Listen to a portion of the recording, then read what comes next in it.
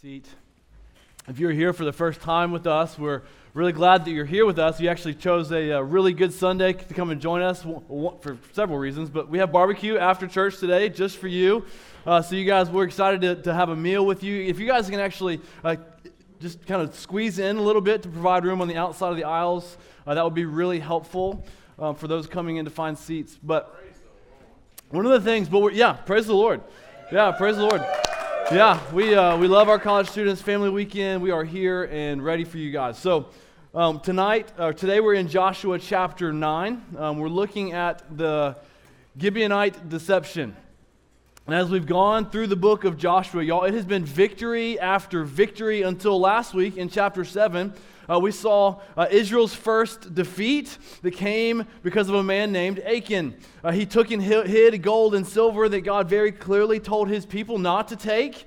And just as a reminder, y'all, the whole book of Joshua that we've been kind of going through is God keeping his promise to give his people this land that he promised to give them back in the book of Genesis. But what was essential was their obedience. And as we saw last week, Achan's disobedience, a guy in Joshua 7 and 8, he took the spoils and it resulted in defeat in Israel.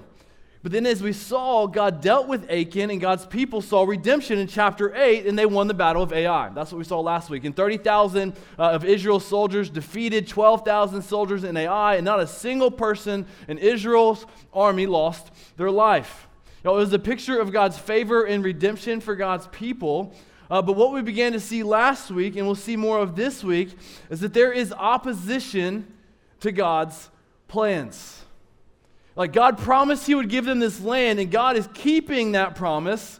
But y'all, it doesn't come without pushback. And I think we naturally understand this because y'all, every good story has both a protagonist and an antagonist. Like it has a hero and a villain. Like Luke Skywalker has the Darth Vader, right? Batman has the Joker. Dorothy has the Wicked Witch of the West. Harry Potter has a Voldemort. And my personal favorite Halloween costume for me and my wife, Prince Eric and Ariel, they have an Ursula. Me and my wife, we've never actually had an Ursula on Halloween, so maybe this year we're thinking our cat could be our Ursula. That would sound about right. But I say this because I think we understand the concept of good versus evil, of the hero and the villain. And throughout the Bible, we see God as the hero and protagonist and Satan as the villain and antagonist. And so in a book like Joshua, where we see God come in and promise to give them this land to his people that has historically had people that have been opposed to God, it should not surprise us that there will be some pushback with God's enemy, trying to stop what God is doing. And no, it does not, we don't overtly see, he doesn't say anything about God's enemy in the book of Joshua, but as we know from the very beginning of the Bible, he is very much behind the curtain doing what he does best. And as Satan has been doing from the very beginning of time, we know that his tactics are often very subtle and unassuming. Disney's villains are often not so subtle and pretty easy to spot. And when we think of Satan, we often think of him kind of dressed in red, with fire coming out behind him, with kind of a pitchfork in his hand. But that is not the way that Satan works. Again, he's often far more subtle and alluring. And so how did Satan deceive Achan in chapter 7 that we saw last week, kind of behind the scenes? He allured him with riches. And what did it do? It hindered God's plan, but only for a moment. And as we'll see this week, the forces of darkness will continue to push back against what God is doing, but this week we'll see it done through more subtle deception. And although we'll see a tragic deception, I don't want us to miss that we also see a beautiful picture of God's miraculous grace. Leading us to our main idea for today, God can turn tragedy into triumph. I don't know how you came in today. Maybe you come in overcome by defeat or deception or some sort of hardship. I pray that today you will find hope in some capacity, knowing that God can take the hardest of things, the biggest mistakes in our life, and then turn it for his good. From the beginning of time, God has been taking messes and making them masterpieces. God takes those tragic, hard things in our life when it seems like the enemy has won the battle. He takes them and he drowns them in his grace and kindness and makes it a glorious triumph. And today we're going to walk through this story just like we've been doing over the past several weeks, and we'll see two key points, very similar to last week. Number one, the tragedy of deception, and number two, the glory of grace. It's a bad news, good news kind of week, okay? And what I want to point out, yes, that most of our story, it will fall under this first point, the tragedy of deception, because the entire story is mostly about this Gibeonite deception. But I do want you to hang with me until the end, because the glory of God's grace, it is coming. And so if you remember, God called Joshua back in chapter 1, and they all miraculously crossed the Jordan River. And back in chapter 5, their opponents, they were terrified because they heard what God did at the Jordan River. And at the beginning of chapter 5, it said that they had no spirit in them. Like their opponents, they were terrified. They were donezo. They were toast. They knew they had no chance. And God's people walked around the walls of Jericho. The walls miraculously fell down. And then as we saw last week, we saw Israel get defeated for the first time in chapter 7. But then they redeemed themselves, and their 30,000 people defeated Ai's 12,000 people. But this last time, after that last defeat, it's a little different. You know, their opponents, this time, they're not so terrified, because this time they're not hiding in the walls knowing they have no chance. Look what it says at the beginning of chapter 9, verses 1 and 2. As soon as all the kings who were beyond the Jordan in the hill country and in the lowland, all along the coast of the great sea towards Lebanon, the Hittites, the Amorites, the Canaanites, and Perizzites, the Hivites, and the Jebusites heard of this. They gathered together as one to fight against Joshua and Israel. So this time, their opponents were not terrified.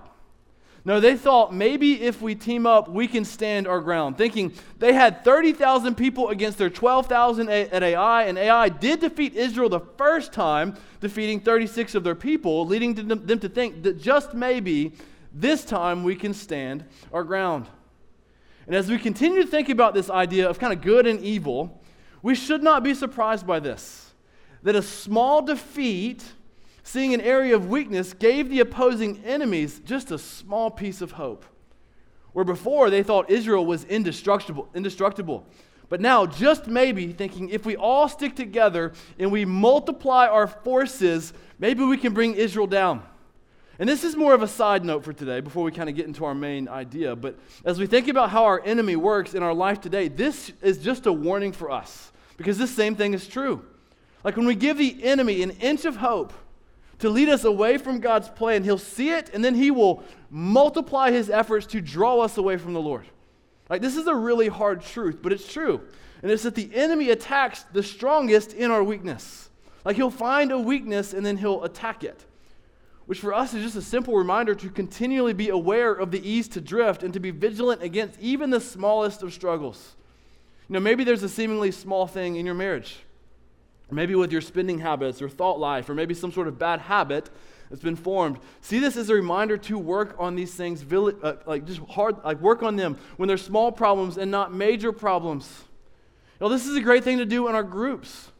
And as we'll see in the weeks ahead, no matter where you are in your battle, whatever it is, whether big or small, we'll continue to see that nothing is too big for the Lord. Praise the Lord.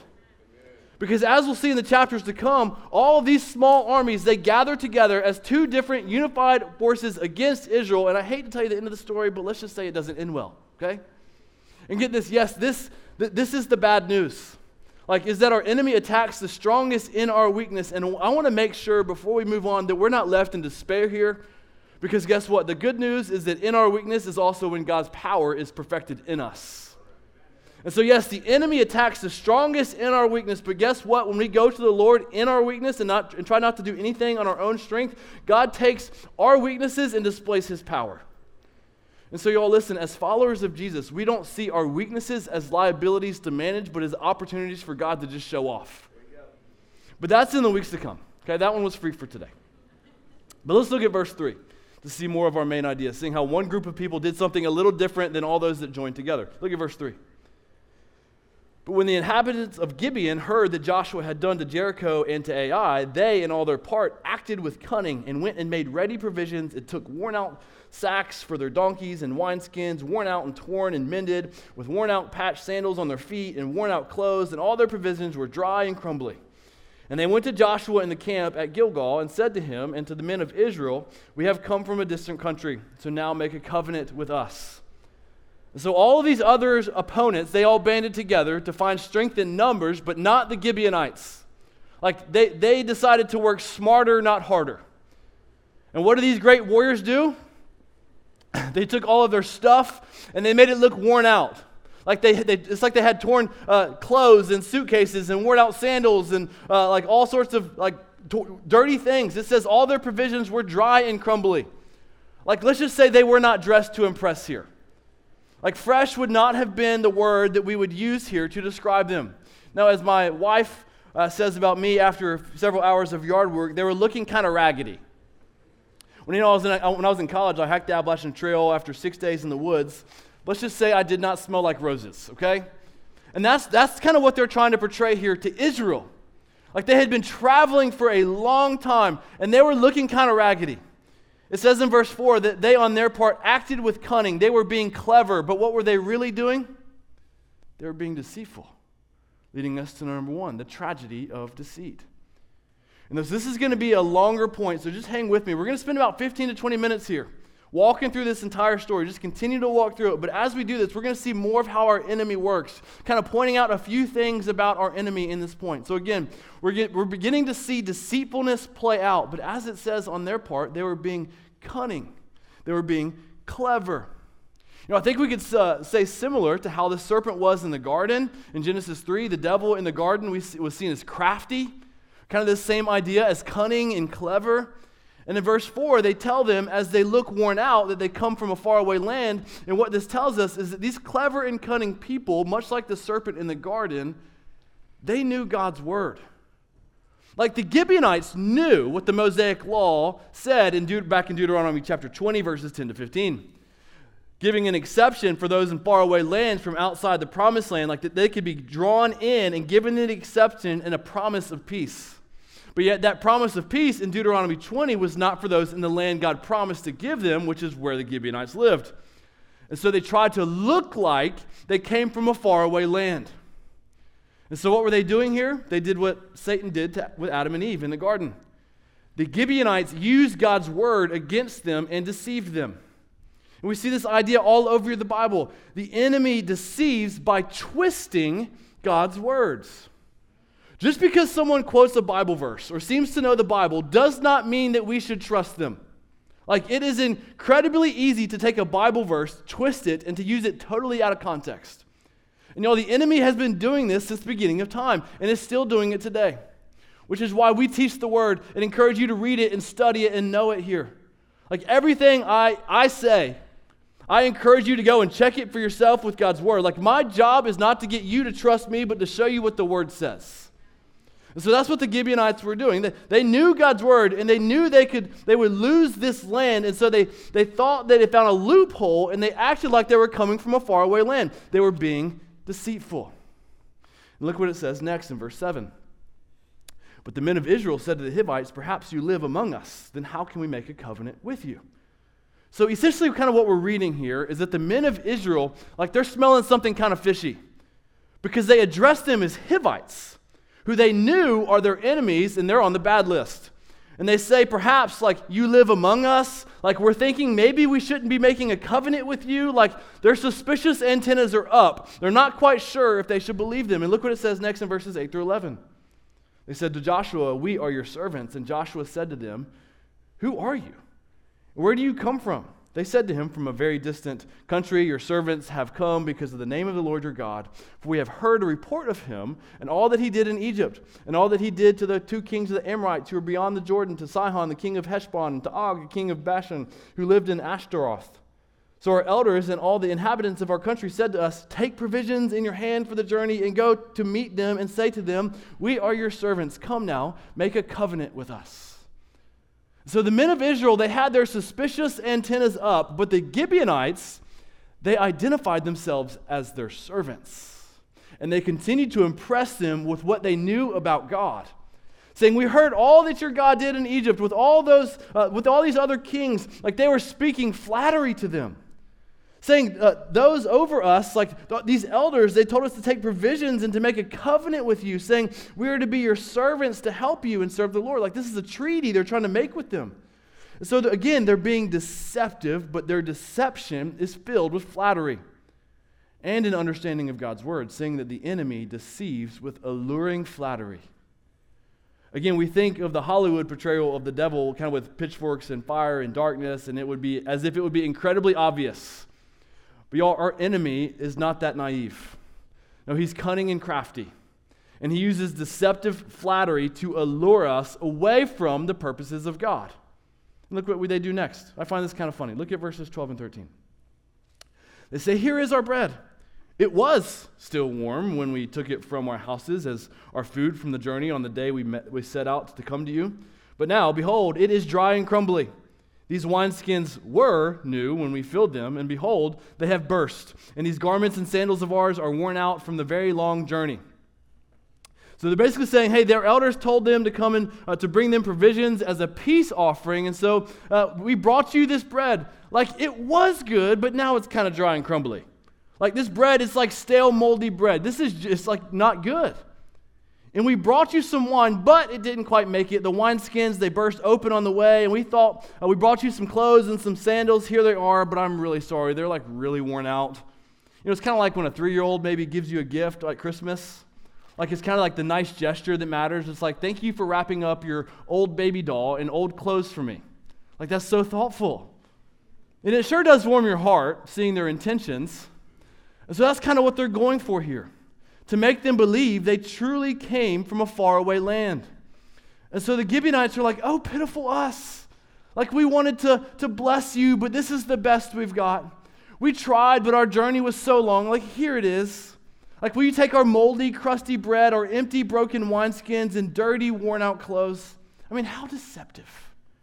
Like, they're pulling on their heartstrings like this, and they didn't travel from faraway lands. No, they probably went into their trash cans and dug some of these things out to bring them to these people. And what did the people of Israel do? Well, look what it says in the first half of verse 14. They fell for it. It says, so the men took some of their provisions. They took the bait. Their antennas were up. They were suspicious. They thought something was wrong, but they fell for it. And why? Well, the second half of verse 14 tells us where they went wrong. It says they took some of their provisions, but they did not seek counsel from the Lord. And just to give some context to this, the book of Numbers, in Numbers 27, it gives us very clear instructions on what people were to do in circumstances like this during this time. Like, they were not really clear on what they should do. They were to go into the priest, and they were to seek counsel from the Lord if they weren't sure what to do. But they didn't do this, showing us that the enemy deceives by drawing us away from the Lord's counsel. And the people fell for it. They made a decision based on appearance, but what they perceived and saw, and not by the Lord. And this is just a reminder for us to just stop and consider the Lord, to seek the Lord's counsel, to go to God's word and prayer, and seek the wisdom of those around us who know the word and love the Lord. And when we're not sure what to do, don't go by what feels right. No, first ask, like, what does the word say? But God's people, they didn't do this. They made a hasty decision without the Lord's counsel. And look what Joshua did in verse 15. And Joshua made peace with them and made a covenant with them to let them live, and the leaders of the congregation swore to them. So the people of Israel were totally duped. Like, they were deceived into cutting a deal with their enemy. They got into a covenant promise, like an agreement with their enemy. A new city, we must see, again, this is how our enemy works. Like, if he can't come at us through the front door, he will surely try to enter through the side door or the back door. And likely through some sort of subtle deception. And what we can't miss from this is the subtlety of deception for us today. If the enemy can't take God's people out of the mission, he will surely seek to compromise us in the mission. You know, maybe our marriage seems okay, nothing terrible is happening, but the subtle deception is found and our affections slowly growing cold towards one another. And rather just being placed somewhere else, and we don't even realize it. Or maybe there's a good friend or someone in our church. Nothing major is happening, but yet the subtle creep from the enemy are those lies being whispered into our brains. Maybe thinking, can you believe what they just did? That comment they made, like, I bet they meant something way more than what they said. You know, I don't know what all the deceptions are in our lives, but I know one thing for sure. The devil is a liar and a deceiver. Like, from the very beginning of time, our enemy has been whispering lies. Things like, hey, you're not supposed to have that, but it sure does look good, doesn't it? Or, hey, you're not good enough for this. Or, you don't have what it takes. Or, you're not worthy of being pursued. Or, you know what? Your spouse truly is a nuisance at times. Like, they can be a real pain in the neck. Or, you can't really afford that, but you should go buy it anyways. And what the enemy does, as we saw in this story, is take maybe one thing that is true, but then expands it and twists it into a total deceptive lie. For example, no, you may not have someone pursuing you right now in a relationship. But let me tell my brothers and sisters in Christ that yes, you are worthy of being pursued. Because God made you in His image, and that although a man or woman may not be pursuing you right now, the God of the universe certainly is, and He has called you His child and His beloved, and He is just eagerly waiting for you to just come and be with Him and to delight in Him. Thank you. Or maybe, yes, your spouse may do things that maybe you don't like. And yes, maybe there are things we can work on, but let's not forget the gift that our marriages are to us and to those around us. And how our marriages point to the gospel that is full and overflowing with grace. Y'all, our marriages show the world what it looks like to be wrong and yet still pursued and loved unconditionally. You know what? Yes, I may eat entirely too fast at times. And y'all, it stresses my wife out every time we share a dish. I'm working on this. I'm getting better. But guess what? Sometimes my love for food just kicks in and she has to remind me that I'm doing it again. And then I need to slow down.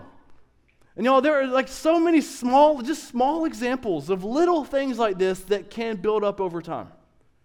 And then the enemy starts to whisper to us, making those little things seem really, really big. Making us lose sight of what is true. And church, this is why it's so important to continually be reminded of what is true, to gather regularly, just here on Sundays and in groups, and to be in God's Word and on our own time, and to be feeding ourselves what is true, because New City, we combat lies with truth.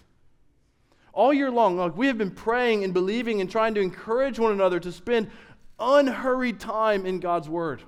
To not just rush through God's Word, but to let the truth of God's Word just to soak into us and saturate our hearts. Because if we don't fill our minds and saturate ourselves with what is true, our enemy will certainly find a way to fill it with what is not true.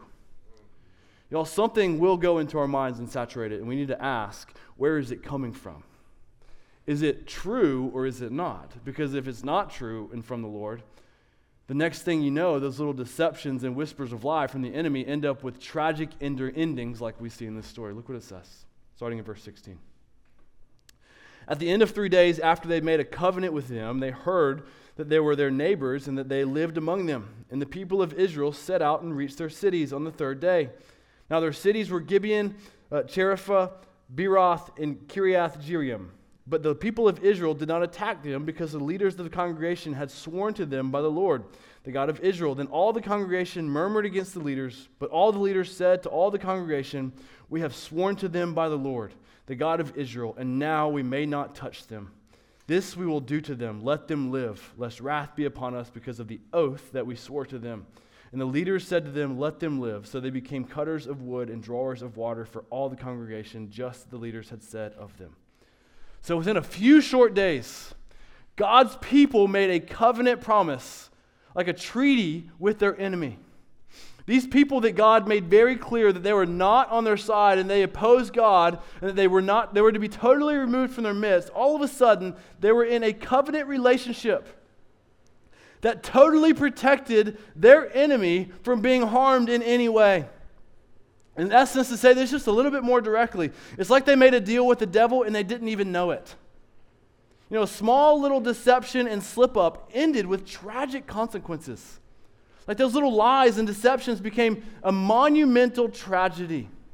Like this is one of those, oh no moments, what have I done? And maybe you've been there. I know I have. Y'all, before I was following the Lord, I was a complete bonehead teenager, doing things I should not have been doing.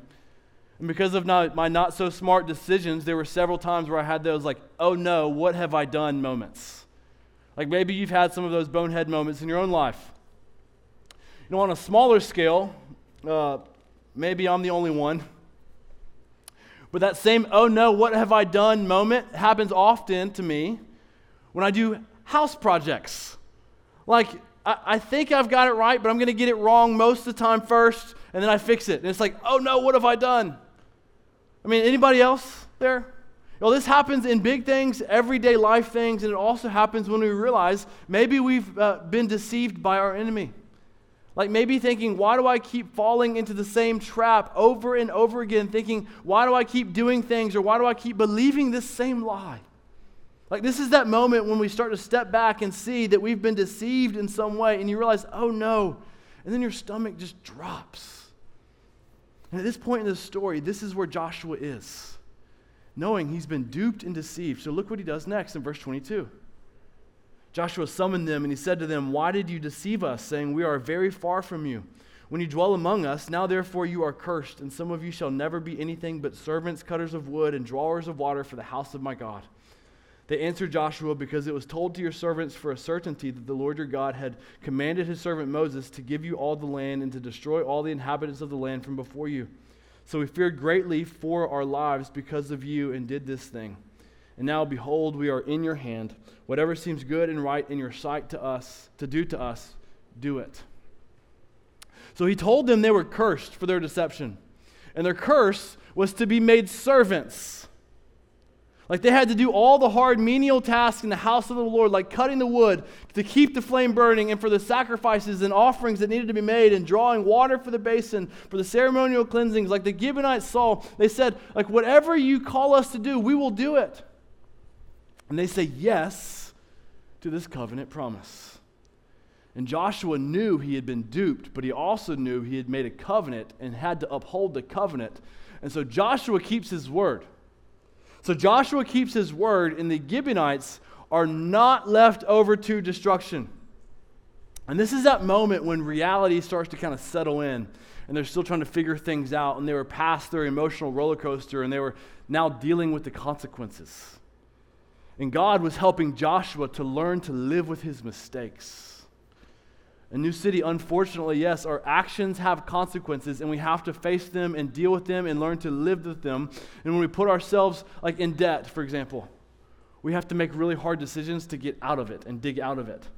When we start to create addictive bad habits, we have to deal with the hard part of trying to break a destructive habit. When we have a long history of lies and deceit, or just choosing or losing someone's trust, we have to deal with the consequences of the very long, slow process to rebuild that trust. And I just want to point out that Joshua didn't try to hide anything or change anything or fuss. No, he accepted responsibility for his actions. And maybe you're thinking, but wait a second, aren't the Gibeonites at fault? Like, weren't they the deceptive ones? And to that we would say, yes, absolutely. But let's not forget, Joshua didn't seek the Lord's counsel, and he made a hasty decision. And he accepted responsibility for that. But what I want to point out is what happened with the Gibeonites for the rest of our time.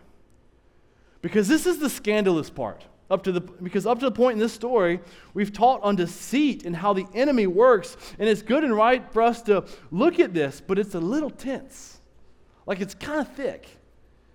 But as we know about Christianity, yes, the enemy is a liar and deceiver, but New City, we can breathe and release the tension because, y'all, God is far greater than the enemy's deception.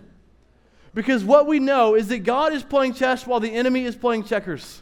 God sees the enemy's moves and then uses them for his purposes, and y'all, it is so good. And so let's go ahead and read and finish the story with the last two verses.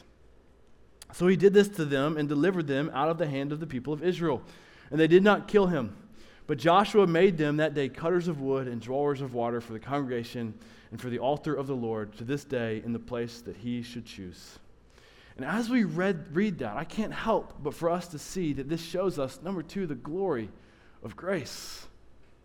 Y'all, this is the thing that makes Christianity different than every other world religion. This is the thing that shows us why Christianity is not just about teaching morals. Y'all, yes, there are morals and right and wrong, and we see that, but it is so much more than that. Like, at the heart of Christianity that separates it from every other religion is grace. Because get this, these Gibeonites, they deceptively deceived God's people, like a truly terrible act, causing God's people to totally be in opposition to what God commanded them, causing them to make a covenant and a treaty with the enemy to keep the enemy safe. And this new covenant that was drawn up took people who were not God's people, who were in opposition to God, and made them at peace with God and God's people, and then bringing them into the house of the Lord and making them God's servants. I know this is when we scream and shout like, well, that's not fair. Like, how did they get away with this? Like, how did God allow this? And to that New City Church, I can't help for us to see, for us today, that this is the gospel. Like this was good news for the Gibeonites back then, and it's the same good news for each of us today. Like, I don't want you to miss this. Y'all, we are the Gibeonites in this story. The Bible tells us that just one of our sins and deceptive acts, just one lie, just one manipulative action, one false, subtle lie, deserves eternal punishment, like we saw last week with Achan. But as we see in our story, we are just like the Gibeonites. We were not God's people. We were deceivers and enemies of God, and in our sin, we make a mockery of God and His design, plan, and ways, but yet in the loving kindness of God, and not by a covenant made by deception or for anything we've done, but by God knowingly made a new covenant with us and a new promise that then brings us into the house of the Lord, making us His servants. Like the Gibeonites were on a path to destruction, but because of their new covenant created by Joshua, they were brought into a covenant relationship with God and His people. God took the deceptive Gibeonites and made them a part of His plan and purpose. And church, this is nothing but God's scandalous grace. They gained what they absolutely did not deserve. And every day, for each of us who have our faith in Jesus, the exact same thing is true for us. So get this, God took Israel's disobedience to not ask the Lord's wisdom and to be deceived by their enemy to then turn this tragedy into God's triumph, displaying His grace. Because the enemy behind the scenes of this entire chapter is thinking he's going to try to stop God's people through cunning deception by deceptively using God's word against them, and God allows him to do it, and then God took what the enemy meant for evil and turned it for God's good. He took a people full of deceit and made those deceivers into people that serve the Lord to then help a greater worship of God. And New City, again, this is what God has done with us. Like in our sin, we're deceivers, but because of the new covenant at the cross, we're put at peace with God and then called His people. We're brought into the Lord's family and house, and we're made to serve Him. Like we bring our stale, moldy bread, empty wineskins, worn out clothes, just like the Gibeonites did, knowing that it's not our best. But that God looks past our dry and crumbled offering that we bring to Him, and through the cross of Jesus, our new covenant, our new promise and commitment, God then brings us into the Lord's house, a sacred space full of God's goodness and glory. Church, this is grace.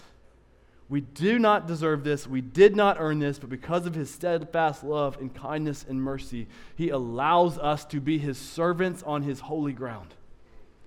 I mean, can you imagine those Gibeonites as they lived their days just chopping wood and collecting water for God's house, being on holy ground, seeing the Lord's favor and kindness to them day after day? I mean, can you imagine the encouragement it gave them to rest in the Lord, to be revived and refreshed by God, knowing that God sees them past their messiness and gives them peace, not because of them, but simply because of His love.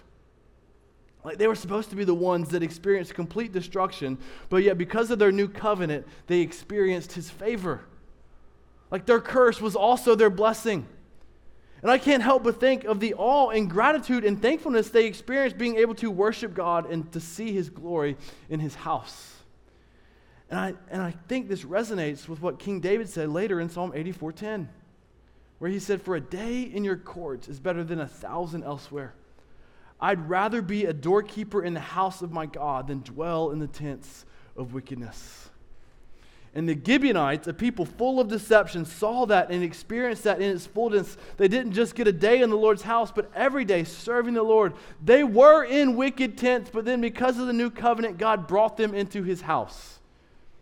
Just let that sit, because that's where we are. Like every day, because of Jesus, if we proclaim Jesus as Lord, God sees our deception and sin, and because of His life, death, and resurrection of Jesus, God then says, "Come into my house, be in my holy presence, serve me and find peace."